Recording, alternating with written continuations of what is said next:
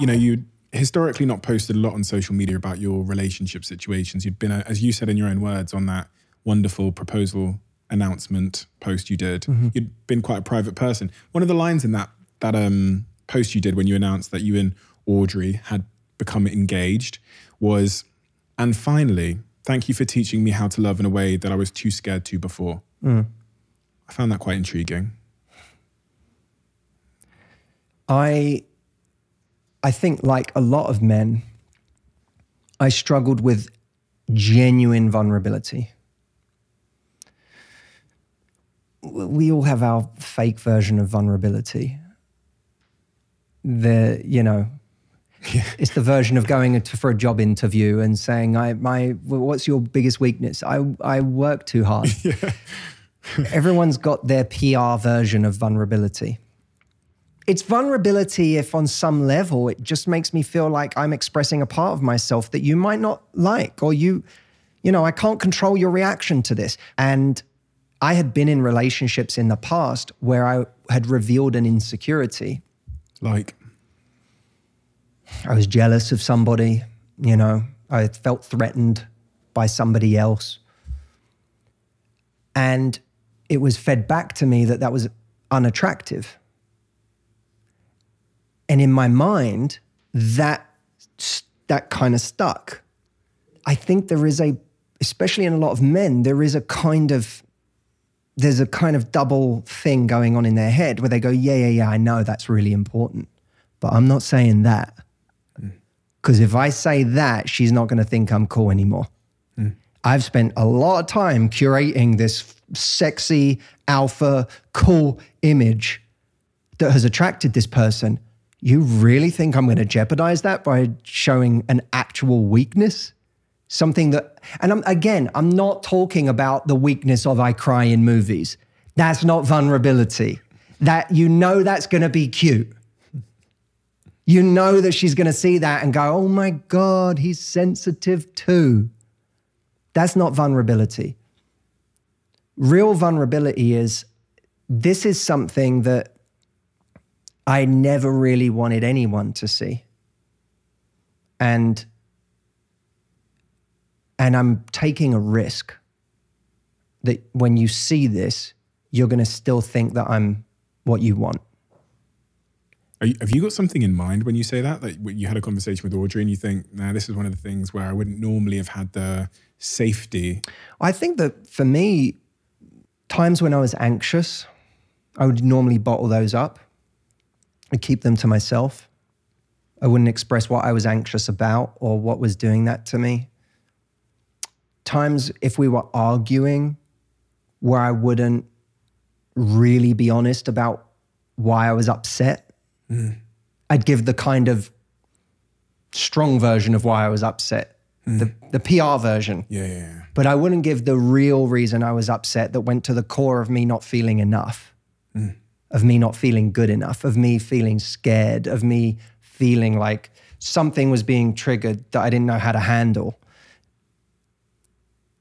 Sometimes even when I was in pain, and there would be other situations from my past where I would kind of not want to reveal how much pain I was in with my head because I was worried that someone might determine I don't want to deal with this. So I'd kind of keep it to myself. For a lot of guys, their experience of growing up wasn't one where being vulnerable would have been rewarded. And then you add on to that the additional layer of, as a guy, we've been culturally led to believe that being the caricatured alpha male, that's what women want. And some of our experiences have confirmed that. We lost out to the guy in high school who was much meaner than us and who we knew was not a very nice person, but he had his pick. And that's quite scarring for a guy. Because you go, what does that mean? Yeah. So I have to be more like that? And so we close parts of ourselves down and then, God forbid you come across or have a relationship with someone who confirms that. Yeah. Now you really feel like I need to be that guy. And it can take a lot of rewiring and deconditioning to get to a place where you go, oh, if I keep being this way, I'm just going to continue to attract people who do value the wrong things, who are looking for an Instagram man. Can you do that from the jump, though? I was just thinking about some of my friends in my head, and I was thinking they're going to hear that. And I know some of my friends who are actually probably scared of, especially at the start, in the dating phase, of laying it out. So they come, they put the makeup on, they get the hair done, they go get the tan, whatever. And their objective is, I just need to keep this fucking person. And I believe the way to keep them is just, keep trying to be that sexy perfect. At what point do you go from sexy perfect to, listen, I'm, pretty fucked up in a number of ways? I think that there's a way to, firstly, vulnerability in the beginning of dating isn't sexy. Well, vulnerability can be really attractive, but not in a way where you expose all of your wounds and the things you don't like about yourself instantly. And offloaded, I guess. Exactly. There's it's fine to talk about something that you're working on, or even in a playful tone, kind of nod to something that you're not very good at.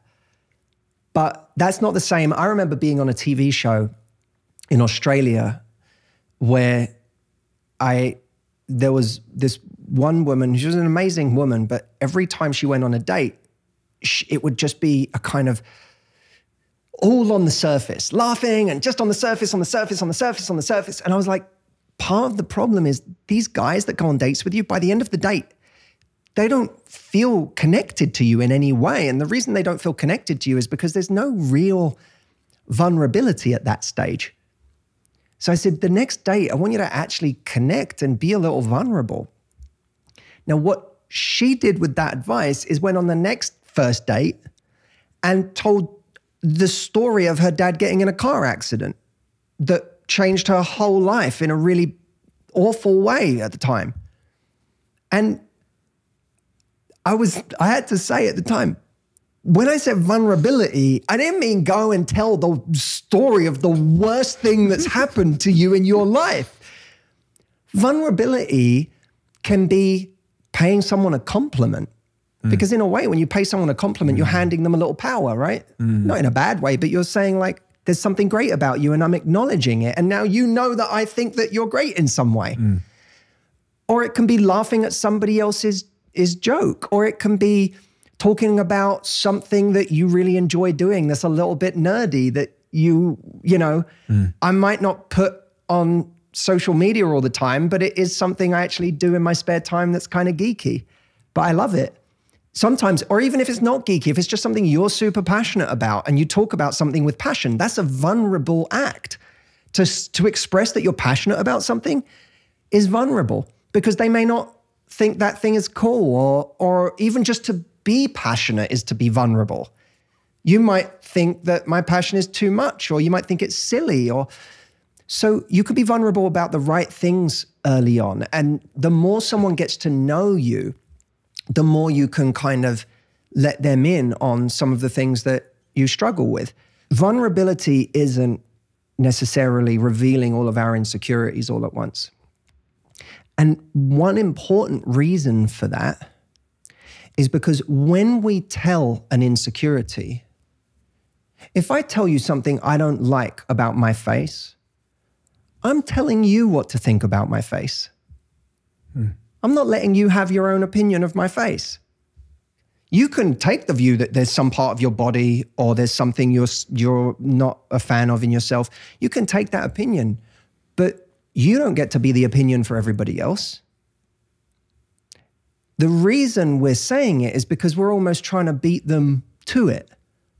Let me just tell you that I don't like this thing about myself because then I'll feel better that it's out in the open.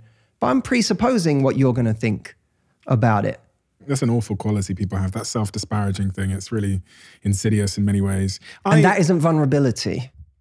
That's a different thing from vulnerability. Vulnerability can be acknowledging that there's something that you don't like about yourself all the time. That can be an act of vulnerability, but you have to suspect yourself if your instinct with someone you don't know that well is to immediately go to that place.